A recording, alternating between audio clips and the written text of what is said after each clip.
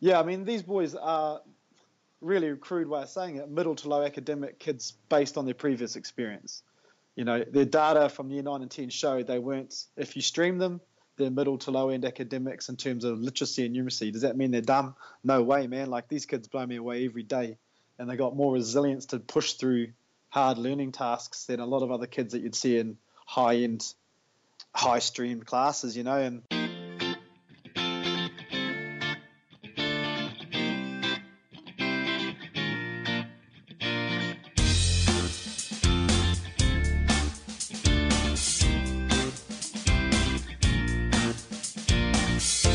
You're listening to the NZPE TeacherCast, a podcast sharing some of the inspirational stories from amazing teachers and educators within New Zealand and around the world.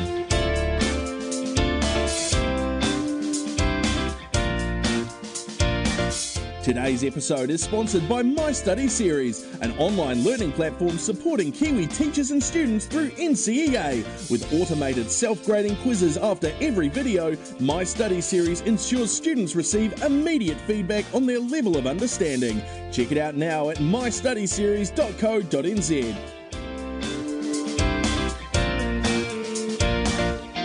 Kia ora everyone and welcome back to the NZPE TeacherCast. Super excited to host a really passionate teacher from the east coast of New Zealand.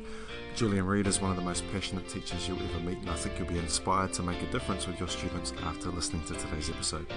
Julian is a PE and health teacher from Whakatane High School and heads the Sport and Education project, which is having a really positive impact on student outcomes. So Julian, welcome to the podcast. Cool, thanks man, thanks for having me. Hey, before we get started, can you tell us a little bit about your teaching background and experience and a few tidbits about your school and the students you teach?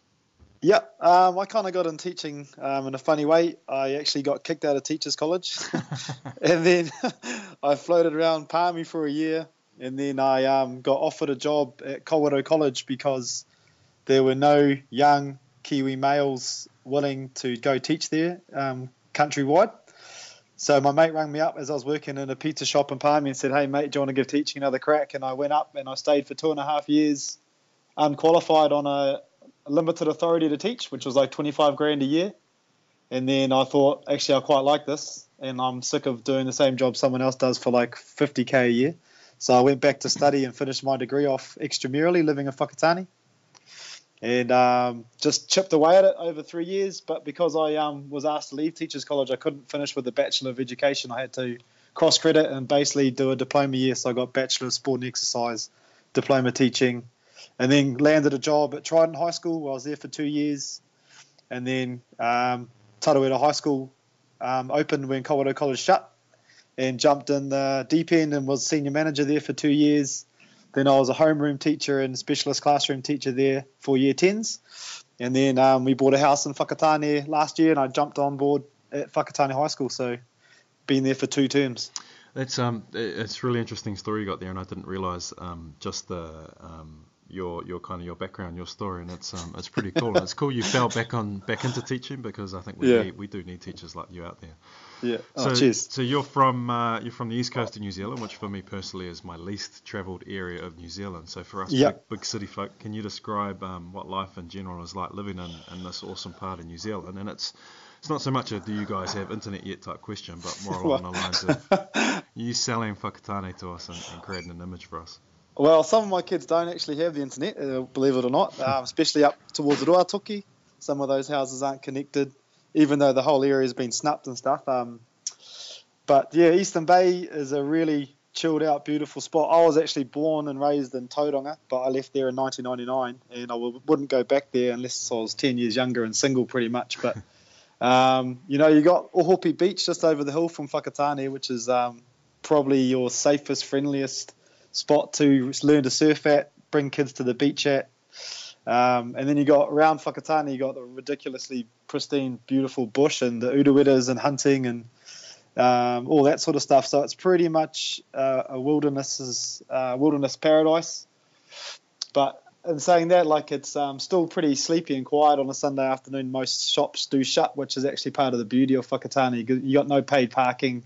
You got beautiful beaches, beautiful scenery, and the kids are real humble and rural, even though it's, in the 21st century, you still got that edge to it where they're still small town, but not too naive that it's it makes it too hard to teach or anything like that. It's just good balance of it all. It's probably what Tauranga was 15 years ago. Yeah. No, it sounds amazing, and to be honest, I really should get up there a little bit more, but it's a little bit off the track, so you tend not to get there. Yeah. So the ethnic makeup of Whakatane High is about 53% Māori, and this makes for a fairly unique learning environment. So what specific actions does your school take and staff take to celebrate, say, tikanga and student success on a daily basis? Yeah, it's little things. It's more how you approach kids.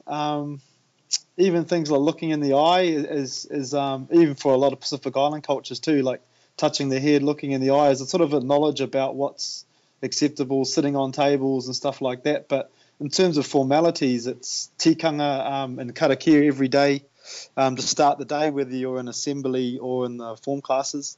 Once a week you have an Iti Ponamu program, which is kind of like it's your standard homework club, but it's got a sort of whānau flavour to it. There's kai available, and it is about being a sort of real inclusive group where it doesn't really matter what subject your teaching background is, you go in to help these kids, and it is targeted for these for the Māori kids in school to get that sort of connectedness with the teachers and develop the relationships before you focus on the learning, as a more traditional homework club might do it. So those are sort of the things you'd see around on a daily basis. But underneath all that, you've got a lot of Eastern-based schools are doing it because of the high Māori population up here, is Kia Ike Pānuku, which is focusing on culturally responsive and relational pedagogy, which is a massive government initiative, looking at how you approach your planning and teaching and what lens you look at the classroom with. So it's really trying to be student-centered and sharing the power, and you'd want to hear the kids' voice as much as the teachers, and that's sort of how the undertone about where we want to go at Whakatane. Yeah, and I've heard you bring up this program quite a bit through sport and education and stuff. That it seems like as a teacher you value it, and you're seeing some positive stuff come from it. Yeah, without a doubt. Like when we set up Tarawera High School, there's lots of 21st century pedagogies you want to do, because we're in an MLE, and the same as a traditional school in Whakatane, we're sort of trying to teach in a 21st century way, and how research over decades will say that what works for Māori kids is, a shared powered environment where the kids can self-determine or have say in what they learn, how they learn, and a real collaborative. The buzzword is interactive or dialogic conversations, which is basically student-to-student conversations based on what they're learning, and the whole assessment process looks at what you're hearing and what you're seeing within the classroom, and it goes beyond that in terms of like the reciprocal teaching and stuff like that. But fundamentally, it is down to, if you're looking in a classroom with a good culturally responsive relational pedagogy, is there a sense of warmth and caring from student to student and staff to student as well? Yeah, massive on relationships first, and letting Māori achieve as Māori, and however they interpret what being Māori is how they see it. And you kind of, being Pākehā, you kind of just got to try and understand where they're coming from, but it doesn't make it just relevant for Māori kids. Like, it's actually just common sense as well, I think, coming from the way I approach teaching.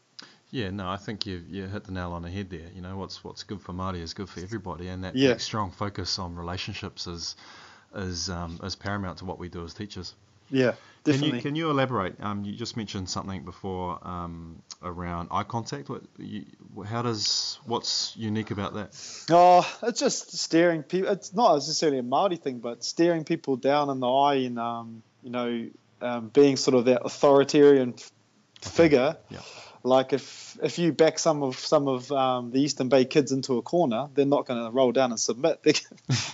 They're going to look you back in the eye. So it's not about staring down and being this authoritarian figure. It's more so just getting on their level, because quite often when you do see teachers yell at them or yelling at them, at Māori kids or Pākehā kids around the Eastern Bay, the response from the kid is a yell back, whereas maybe in some other schools the kids are maybe a bit more submissive or something like that. But getting alongside the kid, it's kind of come from the restorative approach as well, where you treat the behaviour, not the kid, as you kind of come alongside and use it as an educational opportunity, instead of a punitive opportunity. Yeah, for sure. And from what I found, that works a million times better with the Māori kids, this restorative approach, as opposed to a traditional Auckland grammar pull your socks up, move out of my way, sort of thing. Yeah. No, I hear you there. Yeah. I've gotten to know you kind of the last 6 months, both sport and education schools. What's your take on sport and education? How would you describe it to someone who's kind of hearing about it for the first time? Well, for me, I've learned a lot in the last 6 months, because what Pete and Ben explained to me at school was sort of how Whakatane High School have done it, and they've had success with that. But going to these meetings in Wellington and that, it's far bigger than what I first interpreted about it all. But I suppose for us, the way we do it is we try and link the learning through physical education, but a bit bigger picture than that. It's more using sport or physical activity as a context. Even the way you structure a lesson with warm-up skills and drills and game time and a debrief at the end can be applied to a theory lesson or, inside the classroom. But also just using sport as a vehicle or a medium to educate even like social responsibility, social consciousness, learning through and about physical activity or movement. It's sort of quite a cool sort of open forum about how you interpret what you want to do, and alongside that, it's all the active pedagogy about movement inside the classroom, standing up to answer questions, and not the teacher walking around handing out bits of paper, getting the kids blood pumping a little bit each time you go into a classroom. What learning areas do you have involved? At our school, we've got 3: physical education, English, and science. In the science, though, Ben's getting a number of numeracy credits, and we're looking to grow that into maths next year. Cool. I've been meaning to ask you, because we just got back from PENZ last week. Were you happy with that presentation we did? Yeah, I was pretty nervous, actually, because I was sort of opening up to what we did at school, and I definitely don't feel like we're leaders in the sport and education field because I'm so new to it and Joss is so new to it. But I was proud to show what we've accomplished in 2 terms. I was pleased that we had about 60 people in there willing to sort of hear about what it was, and I think that what Jane said at the start would have really given a really good understanding to people new to sport and education, what it was about, and maybe sowed the seed of active pedagogy to people who already preach it in PE, but give them the confidence to go do that and approach other teachers in their school to get a way more connected team teaching approach towards it. So hopefully that's what we got out of it. I was proud to be part of it. For those of you listening, we, Julian, Jane, Matt Cleaver and myself, we did a joint presentation at PENZ conference on how sport and education is working for us and kind of explaining that. And it was quite a good session. There were a lot of people there. So I think it went well, and I've seen a little bit of feedback around it. So got a few people excited, so that was good. Yeah, definitely. I mean, there was probably 250, 300 people at PENZ in general, and we had 60 there for that workshop, and there was plenty of others they could have gone to, so that's pretty cool. Yeah. So you guys have a selection process, right? How does this work? It's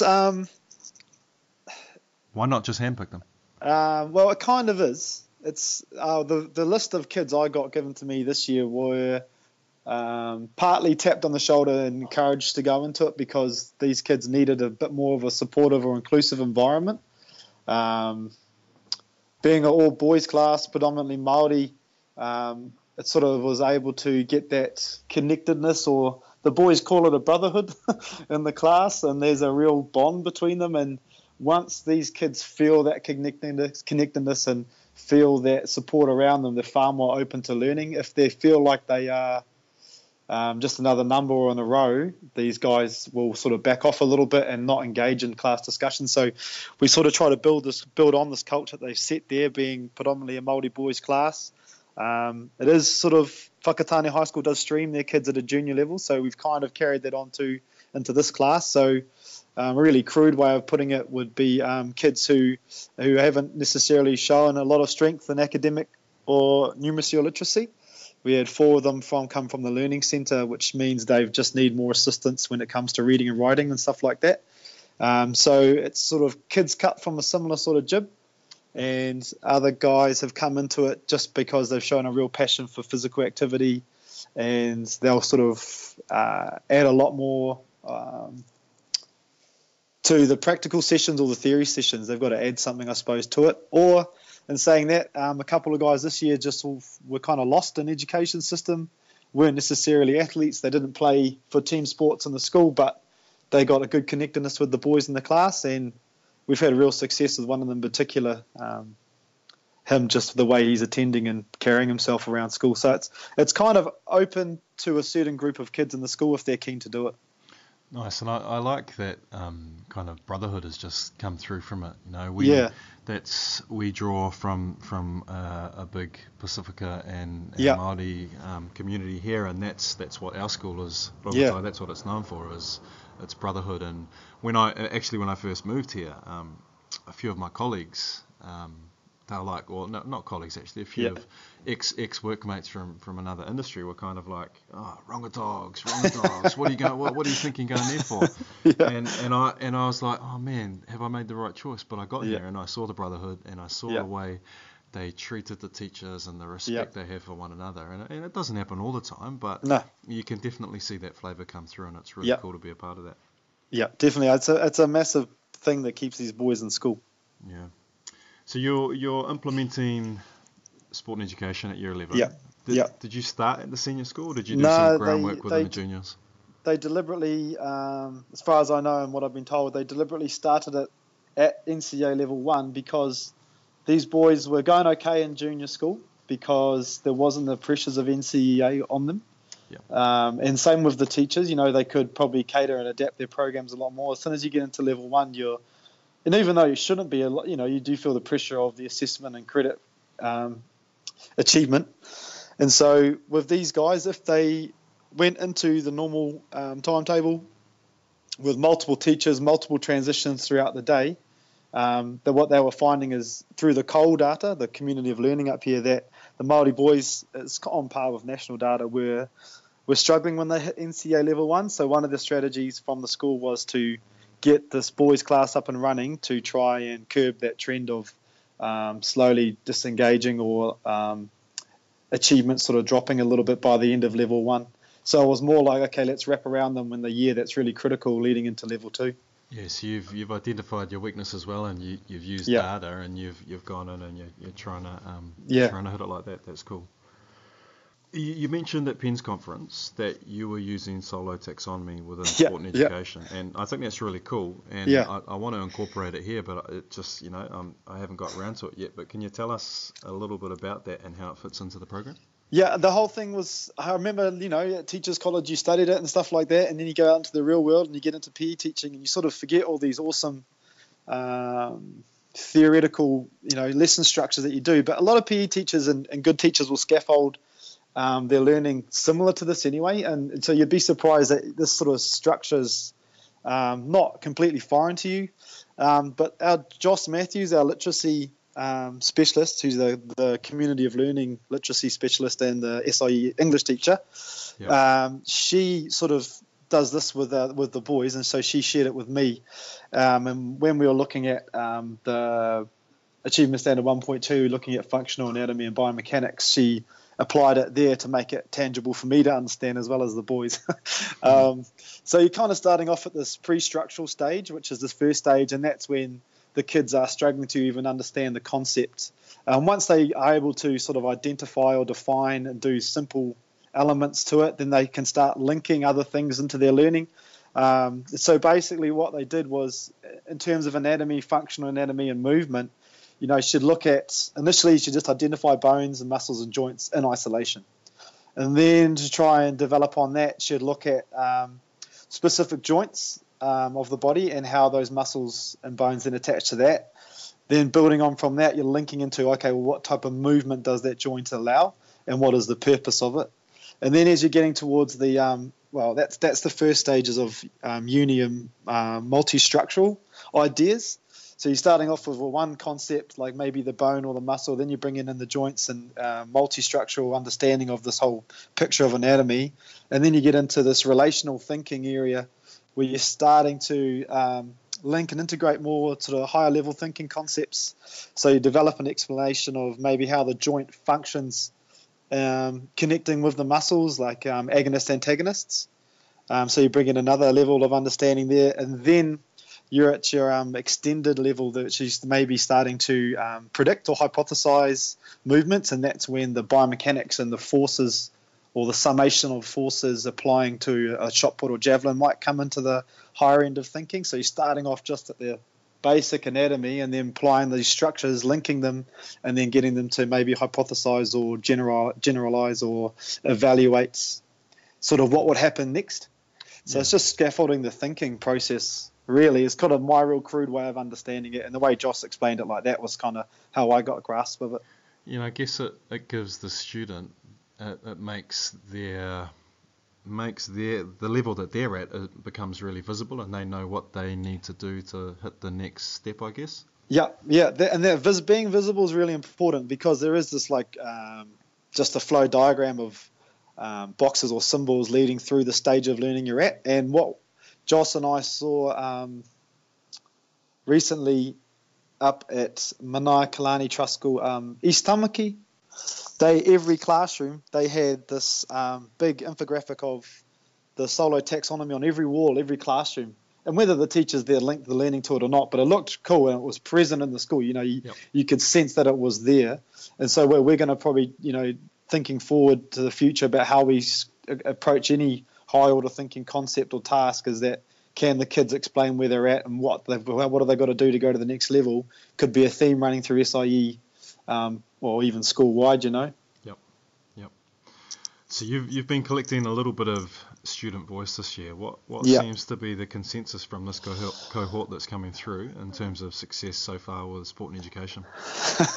I've done my own student voice just through a Google form to give me some feedback, and I've tried to balance the achievement standard work with things that I think they should need. Like, I took the boys into Pack and Save, and I just said, find me the healthiest sport drink. I showed them how to read nutritional labels and sugar content. And then we watched the sugar movies, and so all of a sudden all the boys are real proud drinking, bringing water bottles and stuff like that. But one of the comments in the student voice form was, too much health, more basketball. So I thought I was doing this big initiative, but it was cool, the kids didn't want to be saturated with just what I think's important, which was real good feedback for me. But overall, the comments the boys shared with, we had a lady, Tara, come in from Sport Bay of Plenty recently, and they're producing a secondary school's newsletter, and she spoke to the boys privately. I had no idea, but the feedback she said they gave her was just that they know that Ben and Joss and myself are working together, and we're collaborating, and so they feel like we've got a real supportive environment behind the scenes for the boys, and that's pretty important for kids, especially Māori kids, knowing that they're really seen as important. They like the fact that this connection between the subjects, and we're not fully integrated by any means, but like I said at Pens, we're just trying to get a themed or linking approach amongst all of it, and the boys are really enjoying that because they're finding it relatable and tangible and relevant for them. And one of them did actually say they wished year 9 and 10 at school was like this, and that's just good evidence if we want to grow our program. So overall, the boys are definitely feeling more supported, and they value the themed approach to what we're doing. That's feedback from the boys. We've got some other bits of data from them. We haven't had an assessment this year where less than 85% pass. So we've got really good pass rates, the achievement standard 1 and 2. Awesome. Yeah, I mean, these boys are, really a crude way of saying it, middle to low academic kids based on their previous experience. Their data from year 9 and 10 showed they weren't, if you stream them, they're middle to low end academics in terms of literacy and numeracy. Does that mean they're dumb? No way, man. These kids blow me away every day, and they got more resilience to push through hard learning tasks than a lot of other kids that you'd see in high-end, high-streamed classes, and so I think we had 19 out of 20 pass the first 2 assessments term 1, which is mean, and then we've got over 90% pass for achievement standard 1.2, and the merits are starting to increase a bit more. These kids aren't going to come from year 9 and 10 then nail excellence straight away, that real high level stuff, but We've got a couple of kids with teacher aids for their reading and writing, so just operating at level 6 of the curriculum and succeeding, give merits is awesome. So yeah, we've had a couple of kids drop out because their family moved away, or one kid basically school wasn't right for him, so he left, and we've got other cool bits of data around attendance as well. That's cool, man. That's cool to hear, and it's as an educator, it's so hard not to kind of have that deficit approach where you come in and go, oh, these are Māori students and they're already low academic. Wow, I'm not going to be able to make much difference, so I'll just go with the flow. But you're so passionate about these kids, extending themselves and being able to learn and being successful in the classroom. So I like to think that the work that these kids are producing are on par, because there's 3 level 1 PE classes in school plus my SIE boys, and I know that the work they've produced is on par with what the other classes are doing. It's just we've just got a different approach to how we do it. Yep. And we've got less kids in our classes. Like my mate's class has got over 30 kids and I've got 20, so of course the contact time and the support, and I've got 2 teacher aides in the room sometimes, so it's you'd expect to have more results with more adults in front of the kids as well. Yep, certainly. Now, I know we're only halfway through the year, but 2018, what's that going to hold for Tāne High and sport and education? Well, management met with us the other day with Joss and Ben and myself, and we've sort of thrown a few ideas at them, and basically we're going to present to the heads of department, because things might change a little bit underneath them, just in terms of budgeting or staffing. But what we've proposed is to grow it to level 2, because we're seeing successes with these kids. Like one of the kids' attendance when he was at year 10 was about 68%. When he finished year 10, at the start of the year he was at 88% after term 1, and after term 2 he's at 92% attendance. Wow. And he was in the learning centre and all these other barriers or labels you could put on him. But we got data like that saying this is working, and what's going to happen to this kid if we put him back into level 2 mainstream, bouncing around the school with all these different teachers and different co-puppers in every classroom at level 2, which is even another big step up from level 1. So what we want to do is we want to keep wrapping around these boys, and we want to go into level 2 SIE next year. So same teachers, same guys.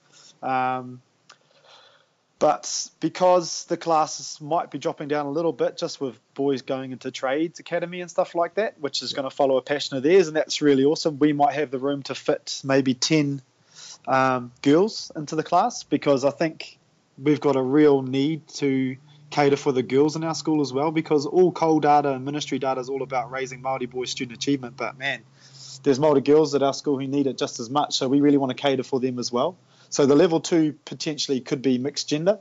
I mean, we're a co-ed school anyway, so it's the norm. At level 1 we want to do exactly what we've done this year, but in a homeroom, because we want the learning environment to really represent the boys. At the moment, my PE class is in 2 different maths rooms, and those are other teachers' maths rooms. We're the only other guys going in there. So it's not like I can rearrange the desks how I want them, or just put stuff all up over the walls how I want them. And, all that the study from Kia Kapanoku and Te Kotahitanga programs will say that if you want Māori kids to achieve, you want the learning environment to represent their successes, and they want to be able to see their success up on the wall or whatever. So we want to get a room in the school that's based for SIE, and then you could do a lot more in terms of like even the way you run your active pedagogy. You can get sports tables and academic charts, just stuff on the wall to show their progress, whereas if you had another classroom you can't just take over the whole room. So in 2018 we want to have a homeroom for the SIE level 1 and a definite level 2 program operating within the school, but whether that's in a homeroom as well, whether the timetable can fit that, we're not sure. We kind of hope when they get to level 2 they can handle a few more transitions after the foundation we've given them this year. And we're probably going to be pushing just a little bit more of the way they learn and operate digitally, with a combined website for the teachers and or student portfolios of blogs to share their learning and really engage the family too.